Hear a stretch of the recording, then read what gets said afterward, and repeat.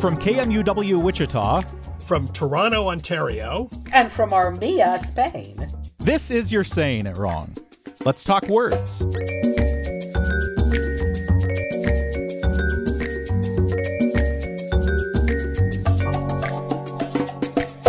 Let's talk tricky pronunciations and what happens when we approach non-English words with a little too much gusto. I'm Fletcher Powell, host and producer at KMUW in Wichita, Kansas. And joining me, as they do every week from their homes in their various corners of the world, Kathy Petrus and Ross Petrus. Kathy Petrus at your home in Armia, Spain. How's Armia today, Kathy? Armia is wonderful today, thank you. It's warm and sunny, and I feel like spring is coming because it's, January. Ross Petrus up there in Toronto. How's it going, Ross? Yeah, it's 28 degrees Fahrenheit here, and it's relatively, it's fine, but I like it cold, so I can't complain, really. I like it hot. Well, you're both in the right places. Good work finding places in the world that worked for you guys. Yeah. Before we get going with the main part of the show today, you guys had something kind of interesting come up that you wanted to talk about. Yeah, it's sort of interesting. Every year for the past 15 years, Wayne State University in Michigan, they do their Word Warriors project. It's kind of like the opposite of Word of the Year lists that we usually do. They're putting out lists of archaic words, old words in English, words that people aren't using anymore, but they think should come back to life. And we agree. These are some of our favorites of their Word Warrior of this past year. I want to interject and say they don't just pick it. They actually have public submissions. Anybody can submit words. And then over the time, they announce a new word each week, and they keep seeing which words are engaging people the most. And at the end of the year, they choose 10. And those are the words that they've decided are the ones that should come back. Oh, okay. So we picked a couple of our favorites. And, let's see if you can guess what they mean. The first one is thunderplump. I love this word. Thunderplump. Isn't that fabulous? Thunderplump is a big, juicy rain cloud. Yeah, kind of close. Oh. It's pretty close. It's a heavy fall of rain during a thunderstorm. Okay. So it makes sense. Like you're having a thunderstorm and then there's a particularly large swell of rain that comes down for a little while. Yeah. Yeah, you're running home and you're going, I'm going to get caught in this thunderplump. Yeah. Yeah. A big fat dollops of rain falling on you. I love it. And we all know that. I think it's a really good word. The next one is one that I actually do hear every now and then. The word is blatherskite, which is exceptionally handy during the political season, I gotta say. Blatherskite, I have heard, I don't know that I've ever really heard it used, in conversation, certainly, but I've heard the word. So the way you presented it just now, I'm thinking it has something to do with maybe a whole lot of nonsense being spewed. Yes, you've got it exactly.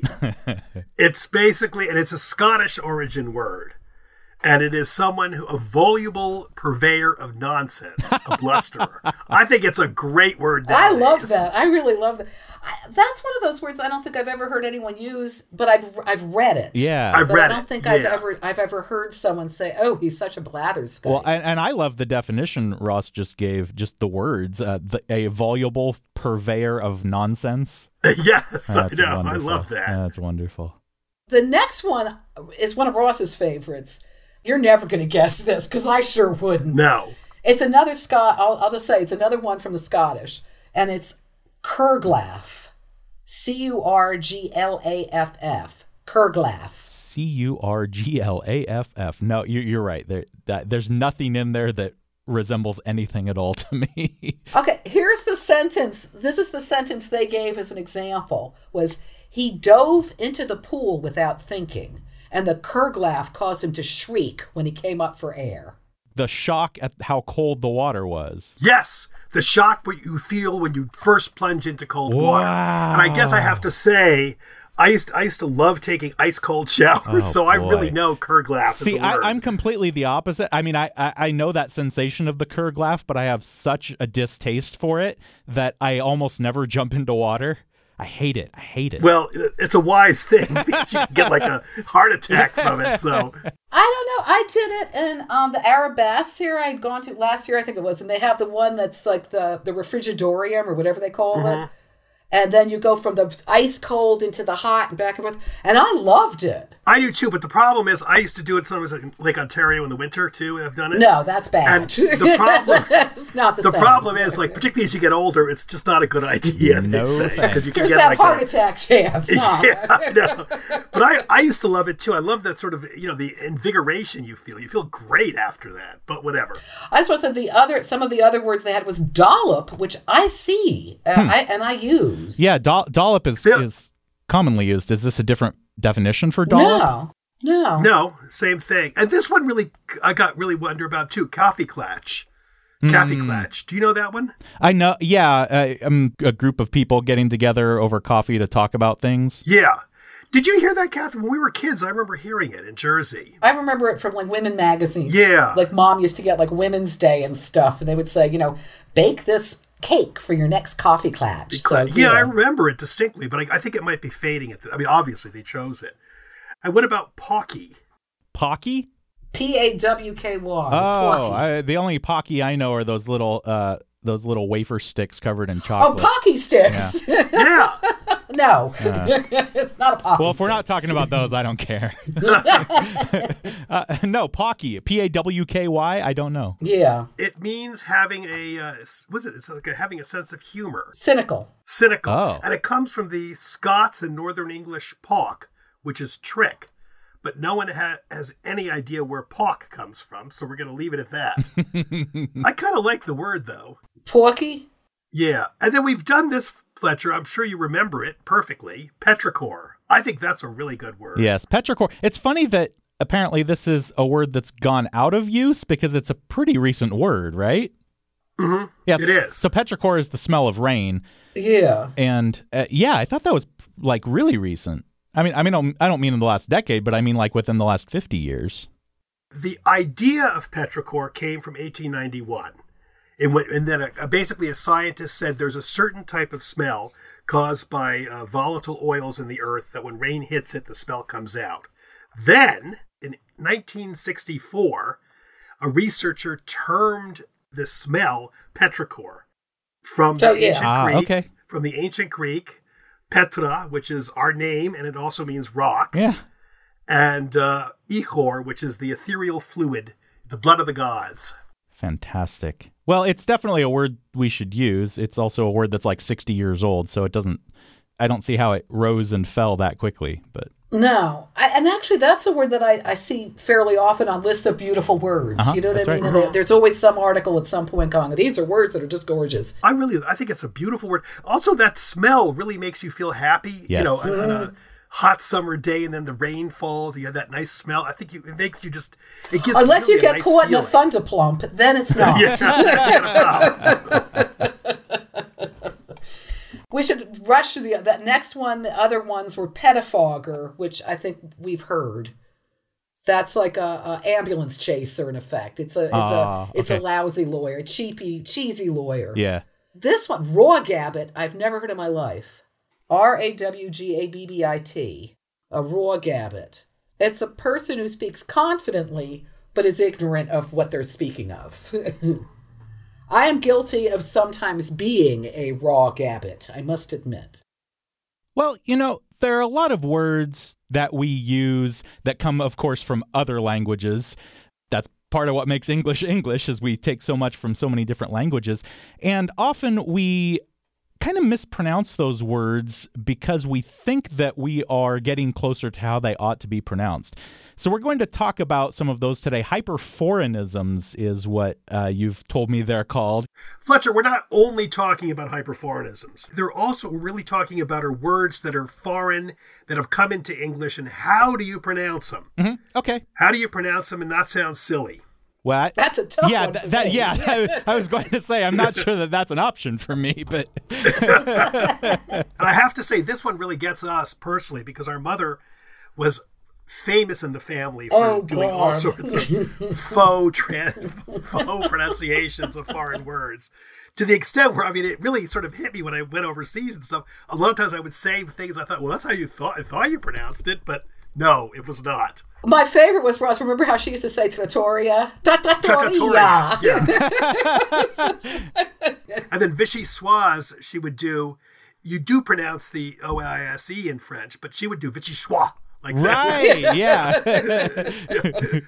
I never forget I was doing a crossword puzzle with her, and it was like Hitler's girlfriend. So, I said, that should be Eva Braun. And she goes, Eva Braun. Well, at the time, I had a girlfriend who spoke fluent German, and it was her first language. And I said, how do you pronounce Hitler's girlfriend's name? And she said, Eva Braun. I said, not Eva Braun. And she said, no. So we're very sympathetic. We're very sympathetic to hyperforeignisms. I just want to add, though, some of the words we put on here are technically people are just over pronouncing the original language, and when they were imported into English, the pronunciation changed, but people are still trying desperately to sound French or Italian or whatever. Mm-hmm. We're going to start with the bête noire for Kathy and me. How do you pronounce the word F-O-R-T-E? Oh, right. Okay. Yeah, this is one that I guess I know the correct answer to, but I never, ever say it that way. So I do know we're talking about like somebody's strength, right? Somebody's strong point. Right. Okay, so I do know that technically it's supposed to be fort, not forte, right? Correct. Okay, so it should be fort, like sword fighting is my fort. Right. But do you guys ever say it that way? What I do now is I usually just say strength. That's my strength to avoid the problem. But we also both have done this. We always go, well, that's my fort. And then you do a little tiny etymology of the whole word. It should be pronounced fort, even though a lot of people say forte. Anyway, as I was saying, that sort of thing, which doesn't work too well. Most people are bored and have forgotten what you were saying was your fort. So we went back to just saying strength. Actually, I've got a question for both of you. What's the opposite? The exact opposite of fort. Well, I was going to start talking about music here for a second and say and talk about forte, which means the opposite should be piano, but that's correct. That's what I know. I know forte and piano. I don't know the opposite. No, the opposite of your strength. So your weakness. What is it? Yeah, well, fort comes from a fencing sword, and the fort is the strongest part of the fencing sword. And that's how it came into English. Oh. However, there's the weakest part of the fencing sword. And if any of you have ever fenced, you might know this. Yeah, right, I fence. All the time. It's foible, which we do know. Oh, foible! Wow. Yes. Isn't that cool? That's really cool. Foible is the part of the sword between the middle and the end. It's the kind of the squishy part of it. It's weaker. Okay, so that makes sense how you then go, oh, I've got these stupid little foibles. I talk too much or whatever. Not that I do. But the one thing that sort of gets me, is that fort really is a big strength. Mm-hmm. Foible seems to me sort of like a little weakness, not a big weakness. That's true. To you all? Yeah, that's true. Yeah. So this word fort, F-O-R-T-E, is it French? Does it come from French? Yeah, it comes from the French meaning strong. Okay. Yeah. Yes. Whereas the musical term came from the Italian. Right. That's why you got the different pronunciation. Right, exactly. But let's go backwards some. It originally comes from Latin fortis, meaning strong. Ross and his Latin. But even people, even if someone were to know it came from French, if they didn't really have any other knowledge of French, I could easily see them continuing to pronounce it forte, just not realizing that you don't need that E sound on the end if there's no accent. Right. Correct. Yeah. Well, in French, though, if you didn't have the E, it would be pronounced fort. Right. F-O-R. Sure. Yeah. Which actually, speaking about how the French actually say something, leads us beautifully to the next word, which is spelled F-O-Y-E-R. Oh, yes. It means the entrance hall. Yes, the foyer, which is how I do say foyer. That's really interesting. I say foyer. Yeah. Kath, what do you say? I say foyer. I'm a plain old foyer gal. I mean, that's perfectly fine. Now, what I want to know is, why is this a hyperforeignism? I mean, foyer would be what they say, right? No. Oh. That's the whole thing. It's kind of like a partial Anglicization of the French. Ross, you're the one who speaks French. I do not. So yeah, but I told you. I mean, I was at, my son barely speaks the language. I was in a supermarket and I was ordering all these things, and the woman kind of sneers at me as my son pronounced something really well. And she said, "Why don't you speak French like he does?" I thought, he doesn't even speak it. But it should be something more like foyer. It's an FWA would be. Foyer. Foyer, yes. yeah. I mean, I thought that's what I was saying, but perhaps not. Well, the real thing is foyer, actually, it got anglicized and then Americanized, and it became technically correct. When it was entered English in the 1850s, it was foyer, as it's spelled, foyer.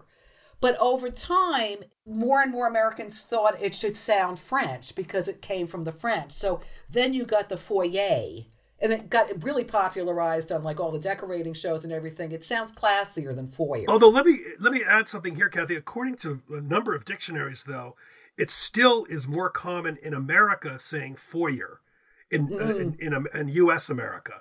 In British and Canadian English, however, it tends to be more commonly foyer. So this is interesting because Fletcher in Kansas is pronouncing it in the British and Canadian English way, and Ross in Canada is pronouncing it the American way. So Kathy in Spain is going to call it an entrance hall. Yes. Well, now we have the next word, Niche. Here's another one you're going to tell me I shouldn't be saying this way. There is a hyperforeignism with this word, which I have actually heard. Ooh, I'm excited. Which is niche. Niche? No. Yes. Nobody says niche. Well. Okay, I do say niche. And I know that people say niche, and that's fine. Like, I don't, it doesn't bother me either way. But I actually do say niche in this case. Yeah, this is a case where I do the opposite. Most people, instead of going for the niche, like Ross, not that he says it, but that he brought up. Yeah. Some people over-anglicize it and say niche, and that was considered wrong. I'm a niche girl. I say niche. But niche is now seen as very correct, as widely accepted. Yeah. Yeah, but for years, it was supposed to be niche. I always say niche. I had a girlfriend whose first language was French, and she always said niche, and she, for some reason, I think said it every other week because in my head, I always say niche. But how do you pronounce this French word, Fletcher? Oh, okay. So this word spelled Homage. Well, Homage, right. Okay. So this entirely depends on how we're using the word. Let's see. If I'm doing something, then I'm paying homage. No, wait. It's an homage. When it's a noun, it's an homage to something. When I'm doing something, I'm paying homage to it. Wow. You really have that one. We have that as a sentence. He paid homage to him. It was such a beautiful homage. Perfect, Fletcher. Yeah. Now, do you say the H when you say homage? Homage? Do you say? I say homage. Which is increasingly now it's homage. It used to be more homage. Yeah, okay. I say homage. He paid homage to him. It was a beautiful homage. That's the same with me, but more and more people now are saying homage. Yeah, I'm one of those. Wow. I'm one of those people. I'm not sure if you guys could hear the distinction there when I said it, but I don't pronounce the H in either case. You don't? Okay, no. I didn't hear that. Yeah, so I am definitely one of those people. It's interesting, though. Initially, it was pronounced. It comes from the Normans, bringing French to English, and they did say homage, but because it was spelled with an H, and English, in English, most people pronounce the H. The spelling pronunciation took over, so it became homage, as we say it. Oh, fascinating. But now it's going back to oddly enough, it's going back to what you're saying. More and more people are saying homage now. Pay homage. And homage. So, but that's correct. Like if it's a noun, then it's an homage, right? But if you're doing something, like if it's in sort of the verb form, then you're paying homage or homage. Yeah, that's how we say it. I mean, that's how we say it now. That's the general use in English. Yeah. Okay. It's not necessarily correct or incorrect. It's just how they say it. But this one is my pet peeve. Yes. Okay, Fletcher, could you zip it over to Fletcher? Yeah, I got it right here. So this is actually three words. First is COUP. Second word, D-E. And last word is G-R-A-C-E. And we have the little accent. Is it a circumflex over the A? It's the little thing that looks like a caret symbol over the A. It's coup de grace. I don't know how else. Very good. Are people busy saying coup de grace? I don't really hear that. They're saying coup de grace. Coup de grace. Coup de grace. We found that we heard it in Kill Bill Volume 2, coup de grace twice. We heard it in a Steely Dan song, and we've heard a lot of people saying it. Oh, wow. Coup de grace. And do you want to know what coup de grace means, Fletcher? Oh, yes, I do know this. Now that you say this, it's like a dollop of fat or something like that. Yes. Yes. Yes. This is a perfect example of true hyperforeignism. It's like someone's trying too hard to make it sound what they consider French. Mm-hmm. So if you don't know, they know that, usually you drop a final accent, or often you do, so it's coup de grace, as opposed to coup de grace. Right. Next word, we're doing lots of French words here, which I guess makes sense because we all feel like we have kind of an idea of how French words are said, and then we sort of make up the rest of it. This one, some very nice underwear, I suppose. Lingerie. We all in English, American English at least, say lingerie. I guess in French it ought to be something like lingerie. Lingerie, yes. But who's saying that? I even knowing that that's what you ought to say in French, there's no way I'm going to go around asking for lingerie. No, I think you sound like an idiot if you say lingerie, Hi, I'd like to buy some lingerie for my wife. It just come on. No. Years and years ago, when I just had gotten out of college, I started working as an assistant buyer at A&S, which no longer even exists. And in department stores back then, you said lingerie. Did you? That was how it was lingerie. pronounced. You always said lingerie. I like how you say that. I remember that, lingerie. Lingerie. I like lingerie. And it sounds horrible, but I remember it going, "Oh yeah, you work in lingerie." I think that's more New York accent, though. I'd really be curious. Maybe Brooklyn. I don't know. Yeah, no, I'm really curious how they pronounced it at those, like in Seattle or something. Although I just want to say, speaking of this, because I wanted to mention this, we said lingerie, and this is having to do with when I was in high school. I worked at a cosmetics counter, and this is really hyperforeignism. I remember Estee Lauder, the brand. The other the cosmeticians, I was just a sales girl, would say Estee Lauder. Oh, yeah. She was an American. Wow. And they would always, and then Ralph Lauren instead of Ralph Lauren. We had his name was Ralph Lipschitz, actually. But yeah, it is. And he made it Ralph Lauren, but they made it Ralph Lauren. 1 second on that. Yeah, I do. I am always, or maybe I can just never quite remember whether it's supposed to be Ralph Lauren or Ralph Lauren. But it is Lauren on the first syllable. Mm-hmm. Yeah. Actually, though, interestingly enough, as Kathy was saying, Estee Lauder, the name is, they think it's from Breton, and it means washing or bathing place. Or Welsh, Lauder, a heap of ruins. But in both cases, the R is definitely pronounced. Yeah, you got to talk to the ladies at that cosmetic department. I know. Oh, you want some Estee Lauder? Although, I don't know where the name exactly came from. It could be for something else, too. Her husband was named Joseph Lauter, Lauter. Oh. We're learning more than we ever wanted to know about Estee Lauder, huh? And he changed it to Estee Lauder. Which is a German name. It doesn't mean something like loud or something? I don't know. Clear, pure. No, it means clear, pure in German. Ah, that fits with beauty products. Yes, it does. It has cachet. Oh, speaking of. Yes, and we have a word that sounds sort of like it. I tell you, Ross, we're hot, baby. All right, you're gonna have to type this one out so I can see how you're spelling this. All right, we're spelling this word that Kathy sort of just said. We're spelling this word C-A-C-H-E. Now, I see no accents anywhere, nor do I see a T on the end of the word. So very good, Fletcher. Yes. So this word should be C-A-C-H-E, should be cash, not cachet. Right. Correct. You've got it. And cache, a hidden storage of something, right? And it comes from the old French cacher and the modern French cacher, which is to hide. Yes. Mm-hmm. Whereas cachet with a T came from the Latin, Ross, did it not? Coactare. Yes, it did. But that meant more to press, to constrain, and then from there it evolved. This fascinated me, looking up pronunciation of cash, C-A-C-H-E. And we found in Australia, it was common to hear it as cache. Cache. Yeah. Because this one person in a language forum said an American friend of mine pronounces it cash. And that just sounds so odd. I sort of like cache. I like it. You know what? I'm wondering if people are actually already or are going to be pronouncing this word more correctly, because when we talk about like an internet browser, sometimes you have to clear your cache, right?